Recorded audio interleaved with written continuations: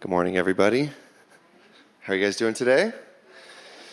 Before we get into what we're talking about today, my mom just got a text message that one of the members of our church, actually my grandfather, Richard Pruitt, if you've met him, he's just being rushed to the hospital with some kind of heart thing. My family, as some of you know, has actually lost a handful of people over the last couple of weeks, some to COVID and some to cancer. So can we just take a moment together collectively and pray for my grandfather who's experiencing some kind of heart issue? Jesus, we lift up Grandpa. We lift up Richard to you.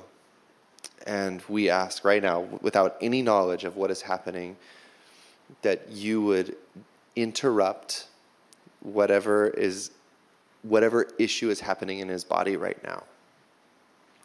And we ask that the power of God would rest on him and so fill him that he would be healed in the name of Jesus. We pray for my grandma, Ida, that she would have the peace of God would just rest over her, especially in light of having lost a brother and a sister-in-law in the last couple of weeks. Lord, remove any dread and fear, and in its place we command the peace of God to rest in her heart. In Jesus' name, amen. Oh, man.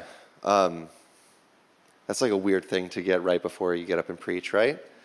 But we'll just go on with the program as usual, because I do have jokes. Joke number one. Hey, happy nondescript, spooky fall festival to you today. I know that it's a little bit weird having Halloween fall on a Sunday. It happens every now and again. And Halloween can be a little bit of a tricky sort of time for us as Christians. Did anyone here grow up in church in the 80s and 90s like I did as a child? Yeah, so you reaped the benefits of the Satanic Panic and all of the stuff that happened there. And I know that we can feel a little bit strange about how it is that we're supposed to respond. I remember one time in 1999, Halloween happened to fall on a Sunday morning, and I sat in the second row of our small Pentecostal church and listened to the pastor at the time regale us with the origins of Halloween. And there are images that I still cannot get out of my mind from that sermon. I'm pretty sure he ripped it all straight from like a Chuck Smith propaganda movie. And it sufficiently scared the heck out of me. I'm not going to do that today. So I just want to say that if you and your family choose to go out trick-or-treating tonight, have a great time. Get lots of candy. And if you choose not to participate in this holiday, also no worries. I just think everybody, let's follow our convictions and also be mindful of the very present reality of evil and darkness and death that is being celebrated during this holiday season. But I would also encourage each of us to consider how we can use this opportunity, this night, to as an opportunity to get to know your neighbors and to be the hospitable presence of Jesus in your neighborhood. There's not a lot of nights during the year where you have a whole bunch of your neighbors come and knock on your door and smiling at you, and that you can give them candy. So I would encourage you to think about how you can be hospitable in your neighborhood. Today is also a family worship Sunday, which means that we have the kiddos in the room with us or out in the cafe with us. And so each time that we have these family worship Sundays, it happens on the 5th Sunday of the month. We shut down our Vineyard Kids for just that week. And things tend to get a little bit squirrely in the room. And that's okay, right? Like, we're okay. Kids are part of this church too. So if you need to go out in the cafe, feel free. But I'm going to keep it pretty short today. I always intend to keep it short. So this morning, what we want to talk about actually is we just want to do a little bit of work on theology.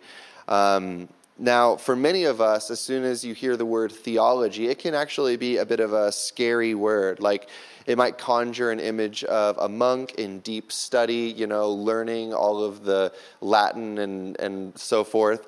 Or for others, it just makes you feel like you're about to fail a test and be exposed as a heretic. I still have that feeling frequently. But theology is simply what we think about God. It's how we understand who he is. It's trying to make sense of the story that God is writing and how we are a part of it. That's really all that theology is. But this theology thing, is very important that we give ourselves to trying to get right. See, we have all been given ideas over the course of our life about who God is and what he cares about. And our theology, for most of us, is largely constructed by piecing together things that we have heard over the course of our lives, for better or for worse. So most of us operate more from an assumed theology than from a strict, formal theological grid. And likely, most of our sort of assumed theology is pretty similar to each other. We have likely the big bucket items kind of all in a row. But we also have probably unique theology. Each one of us have some assumptions that we have been given through conversations we've had with other people, or books that we've read, or personal experiences, or traumas that we have gone through, or how you were raised, or what kind of church that you have been a part of in the past. And the problem is that in my experience, many people's assumed theology is different than what the Bible actually teaches. And that's not to say that anyone here has a perfect theology. I believe that on any given Sunday, there's probably 15% of what I say is like not quite right. And if I knew which 15% that was, I would fix it. But I don't. So you just sort of get my best intentions. And so here is sort of the idea that I think many people in our culture, in our world, believe that we believe. If we could put up that slide. I think that most people think that this is what you think as a Christian, that we are all on planet Earth, this beautiful and complicated planet that is full of humans doing amazing things and humans doing horrific things. And that depending on what you do over the course of the span of years that God gives you, when you die, you will be judged by God, and you will either go to a good place or you will go to a bad place. Or maybe, there's a little bit more nuance, and there's a recognition that it's not just about whether you do more good things or more bad things, but it's really about what you believe in, whether or not you have the right belief system, or how strongly and how well you believe these things about God. And if you have those right beliefs, then you get to go to a good place instead of a bad place. And in this assumed theological framework, the goal of this life is to live in such a way that you end up going to the right place once it's all over. Any issues with that? So, it's a trick question, isn't it? So the problem with this assumed theology is that it's really not what the Bible is primarily about. Now, this theology, it taps into something that is deeply human. It's a human desire that all of us have, the desire for heaven. All of us have this desire wired into our DNA. The book of Ecclesiastes speaks to it beautifully. He has made everything beautiful in its time. He has also set eternity in the human heart, yet no one can fathom what God has done from beginning to end. The writer of Ecclesiastes is saying here that the longing for eternity has been placed into every human heart. We all long for eternity. We all long for some kind of utopia. There is in each of us a sense that things here are not how they should be, and that there must be more to life than this, or at least there must be more to life beyond this. And our assumed theology tells us that we will finally experience that utopia someday when we die and we go somewhere else. But what if God's vision for our lives is not merely for us to escape this messy world, but rather that we would join him in his project of making all things new? Our friends at the Bible Project down in Portland made this really wonderful video that we are going to show for all the kids and, frankly, for all the grown-ups. And I think that this video teaches this subject better than I ever could. So let's go ahead and watch a cartoon. So in the Bible, the ideas of heaven and earth are ways of talking about God's space and our space. So I understand our space really well. We live here. There's trees, rivers, mountains. But my understanding of God's space gets a little fuzzy. And what we do get in the Bible are images trying to help us grasp God's space, which is basically inconceivable to us. So these are two very different types of spaces. Yes, they're different in their nature, but here's what's really interesting is that in the Bible, these are not always separate spaces. So think of heaven and earth as like different dimensions that can overlap in the same exact space. So we talk a lot about going to heaven after we die, but this idea of heaven and earth overlapping, we don't talk a lot about that. Which is kind of crazy because the union of heaven and earth is what the story of the Bible is all about. How they were once fully united and then driven apart, and about how God is bringing them back together once again. So let's go back to the beginning, where heaven and earth, they're completely overlapping. Yeah, this is what the Bible's description of the Garden of Eden is all about. It's a place where God and humanity dwelt together, perfectly no separation, and humans then partner with God in building a flourishing, beautiful world and so on. But as humans, we wanted to do things a different way. We wanted God out, and we wanted to create a world apart from him. Yeah, so we have these two spaces now. And the Bible actually uses lots of different kinds of words and phrases to refer to these two spaces to make a clear distinction. So you've said that these spaces can overlap, though. So explain how that works. Yeah, this is where we have to start talking about temples.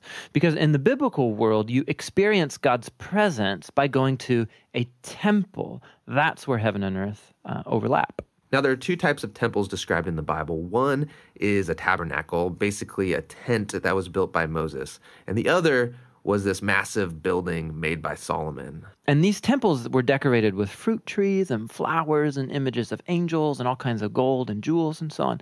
And these are designed to make you feel like you're going back to the garden. And at the center of the temple was a place called the Holy of Holies, which was like the hot spot of God's presence. Now we can go and be with God again.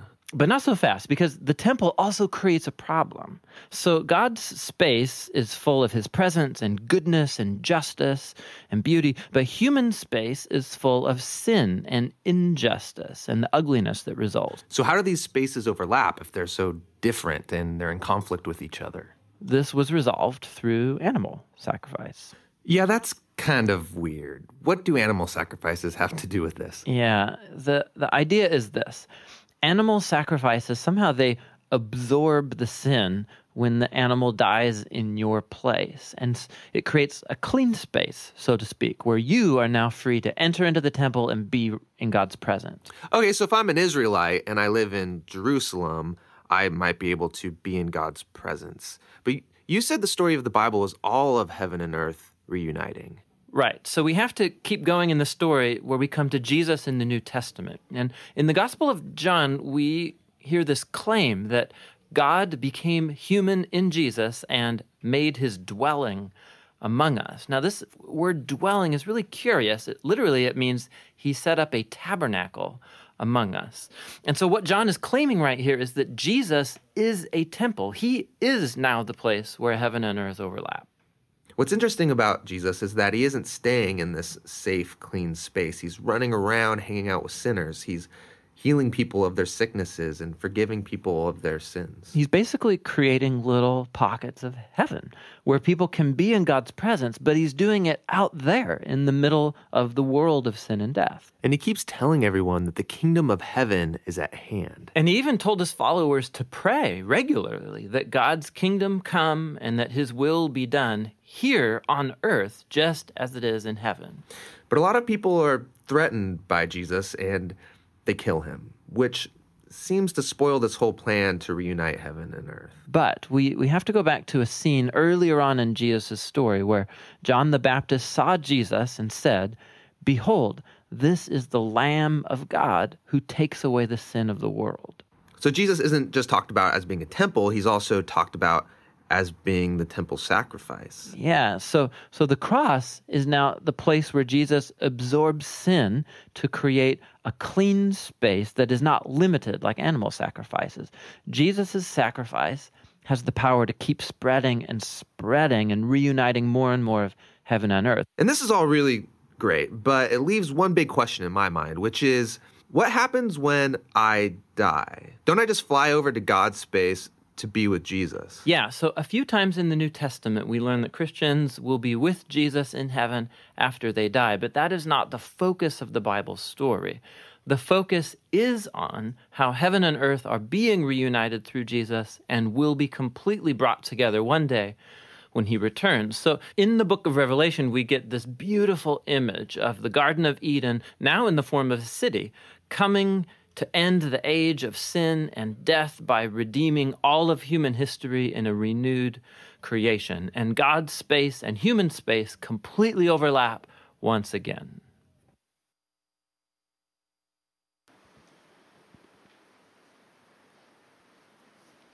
Should we just do ministry time? Isn't that good? I find the Bible Project so immensely helpful for understanding just some of these complicated things in the Bible. I can't commend it highly enough to you. And what we saw in that video is the simple yet profound story that God has, this story that God has been writing since the beginning. And I think that for some of us, probably, that video may have disrupted a little bit of your assumed theology and may have messed with how you kind of see and understand the story.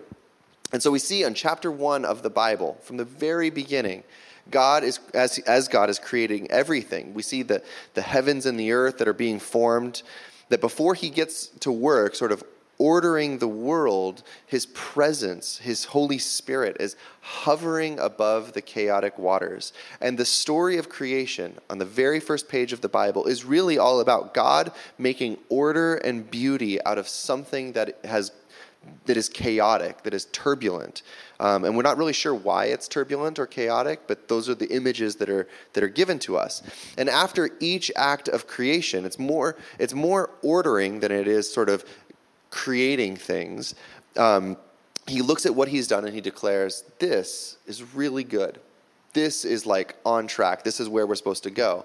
And the culmination of his creative act is to take dust from the ground and to form it into something resembling himself, and then to breathe his breath, his life-giving breath, his Holy Spirit into this dust, and from that, human is created. And so humans were not just formed as a visible representation of God, but we carry the very breath of God. We have something of the spark of divinity inside each one of us. We are all unique in his creation. And then he gives humans a purpose. He says, I've created you to do something really important, to spread the goodness of this garden that you are living in across the rest of the world. And so humans were to do the same kind of work that God did in the very first page of the Bible. They were supposed to creatively order a chaotic world and make it like the place where God's presence overlaps with ours. And the Bible has this really great word for that kind of reality. It uses this word shalom, which is a Hebrew word that we commonly, think of it as peace. But we don't understand just sort of the depth of what this word carries. It's not just the absence of conflict, but that it goes way deeper than that. I love how Cornelius Plantinga writes about it in his book, A Breviary of Sin. He writes, in the Bible, shalom means universal flourishing, wholeness, and delight, a rich state of affairs in which natural needs are satisfied and natural gifts fruitfully employed, a state of affairs that inspires joyful wonder as its creator and savior opens doors and welcomes the creatures in whom he delights. Shalom, in other words, is the way things ought to be. And so the purpose of humans is to spread this shalom, the way things ought to be. What we were created to do is to look out into a world of chaos and disorder and say, that's not how things are supposed to be, and to bring about the shalom of God into it. But how did it go for humans? How did it go for our first parents in that garden? Not great, right? And instead of spreading God's shaloms, humans rebelled against God and chose their own way. And this is called sin. It's an undoing of God's shalom. Sin distorts what was God's vision for humanity and all of creation. And this is the problem that continues to this day, that we have a longing for something more, for eternity, for heaven, but we demand it in our own terms and according to how we think we'd like it to be. We all have this longing for some kind of utopia, but we want to define what that utopia is supposed to look like for ourselves. So Plantinga continues, describes sin. He describes sin in his book as the vandalism of shalom. It works against the purpose that God created us for. He writes this: the story of the fall tells us that sin corrupts.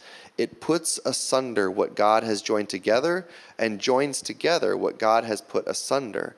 Like some devastating twister, corruption both explodes and implodes creation, pushing it back toward the formless void from which it came. The vandalism of shalom is present today. I mean, just look around. We see it everywhere, right?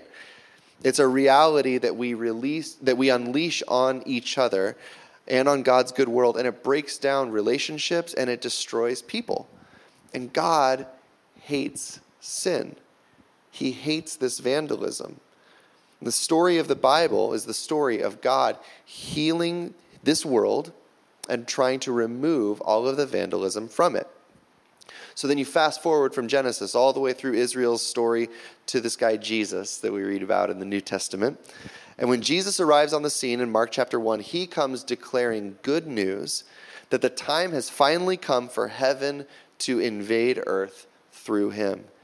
And he goes about working against all of the vandalism of sin. And this is how he does it. He heals diseases and pain. He restores people who were outcast because of sin, both outcast because of their own sin and outcast because of the way that others had sinned against them. He casts out these evil entities, sometimes called demons, that have taken up residence in human bodies. He confronts societal evils of racism and exclusion by literally turning the temple upside down. And in many ways, we resonate with God's heart that hates sin. We are aligned with him in his hatred of this vandalism. We hate the problems of evil in our world, and we long for an eternity and hope for some future where sin no longer surrounds us. The problem is because we have such distorted vision, we don't understand sort of how much that vandalism and that sin infects us. So we look out at the world and we see the devastation of racism and segregation and genocide, and we want that out of our world. And we demand that God does something about it. And God also hates these things. But God is so serious about dealing with them that he wants to go way upstream and not just deal with genocide as a big issue, but wants to confront the contempt and the pride and the rage that is in the human heart behind all of these evils. We as a society have looked at the exploitation of women and the rampant abuse by men in power, and we know that it is wrong and must be dealt with. This cannot stand any longer. And God agrees, but God wants to confront the lust that is in each one of our hearts and to show that each of us are guilty of the same acts of sin in our own imaginations. You see, we want God to remove the vandalism of this world, but we want him to do it in a way where he doesn't have to get rid of us too. The problem is that the world has been vandalized and that we are vandalized, that this vandalism is in us. And Jesus is so serious about this that he decides he's going to roll up his sleeves and he is going to clean up this mess. And here's how he does it. He lives an uncorrupted, unvandalized life, the life that you and I, all of us, were designed to live ourselves but constantly fail at. It's a life of sacrificial love that is entirely others-centered, that only gives, that is only concerned for the needs of other people. And this life ends up being so offensive to the vandalized humans around him that in our distorted and corrupted understanding, we decide to remove him as the problem because he's really just revealing what's happening on the inside of us. And we put him to death on a cross. And our sin thinks that it has the victory. It has put to death the only uncorrupted one. What we see is that on the cross, actually, Jesus allows the vandalism to overwhelm him and to crush him. And the full weight of human failure and depravity and evil exhausts its power on the crucified God. And it's devastating. But we see that 3 days later, in the resurrection of Jesus, a new power is unleashed on the world, the power of the age to come, the power of heaven invading earth. This resurrection, it brings new life to a new humanity, and it's God's expression of love and commitment to our good world. It offers us hope of a new life that is free of vandalism. So while vandalism and evil and corruption thinks that it was able to crush God once and for all, instead, through resurrection power is unleashed in our world. It's pretty good news, isn't it? And just as the first humans that were in the garden were commissioned by God to spread the shalom of the garden across this good, chaotic world, in Matthew, at the end of the story, Jesus commissions his followers, the new humanity, to go throughout the rest of the world and to spread the new shalom of resurrection power to all people. And so we are commissioned to spread the life of the age to come by doing the same stuff that Jesus did. Not by holy huddling and waiting for a day when we finally escape this world and go to glory by and by, but actually to go out and to heal sick bodies and to share the good news and to build businesses that contribute to human flourishing and to confront societal evils and injustices. We are commissioned by God to go out and feed hungry bodies and to love our enemies. We are sent by God to care for the poor and the disabled, and we are to resist the vandalism of sin. And the story of the Bible isn't about how to remove you from this messy place and get you into heaven. The story of the Bible is all about the power of heaven resurrecting you and me and propelling us out into a messy world to see it renewed. And Jesus says, repent and believe the good news. Is anybody with me? Is this good news? And that's ultimately how the story will end. The final picture in Revelation is that of a garden-like city coming down from heaven and resting on the earth. It's what the Bible calls the marriage of heaven and earth once again. And at that time, everyone who has put their faith in Jesus will be resurrected as Jesus was, and that we will live with him in this world that is made new. The eternity that he has placed in each one of our hearts is both something we look forward to one day in the future, but is also a present reality that we get to live into today in relationship with God. And that is good news. That is literally the end of my sermon. I'm going to invite Jace to come on up. The thing is, there's a lot of sermons that we preach each week where we're really trying to give some tools and equipping and application. Okay, now go and do likewise. But on a day where we have kids present, or hopefully even just listening in the cafe, my heart is that we would be able to give them something that is the big picture of what it is that we actually believe. I'm far less concerned about my kids hearing the story of David and Goliath and thinking about how they can learn to be brave like David than I am about my children being given a framework and understanding what God is up to in this world and how they're called to participate.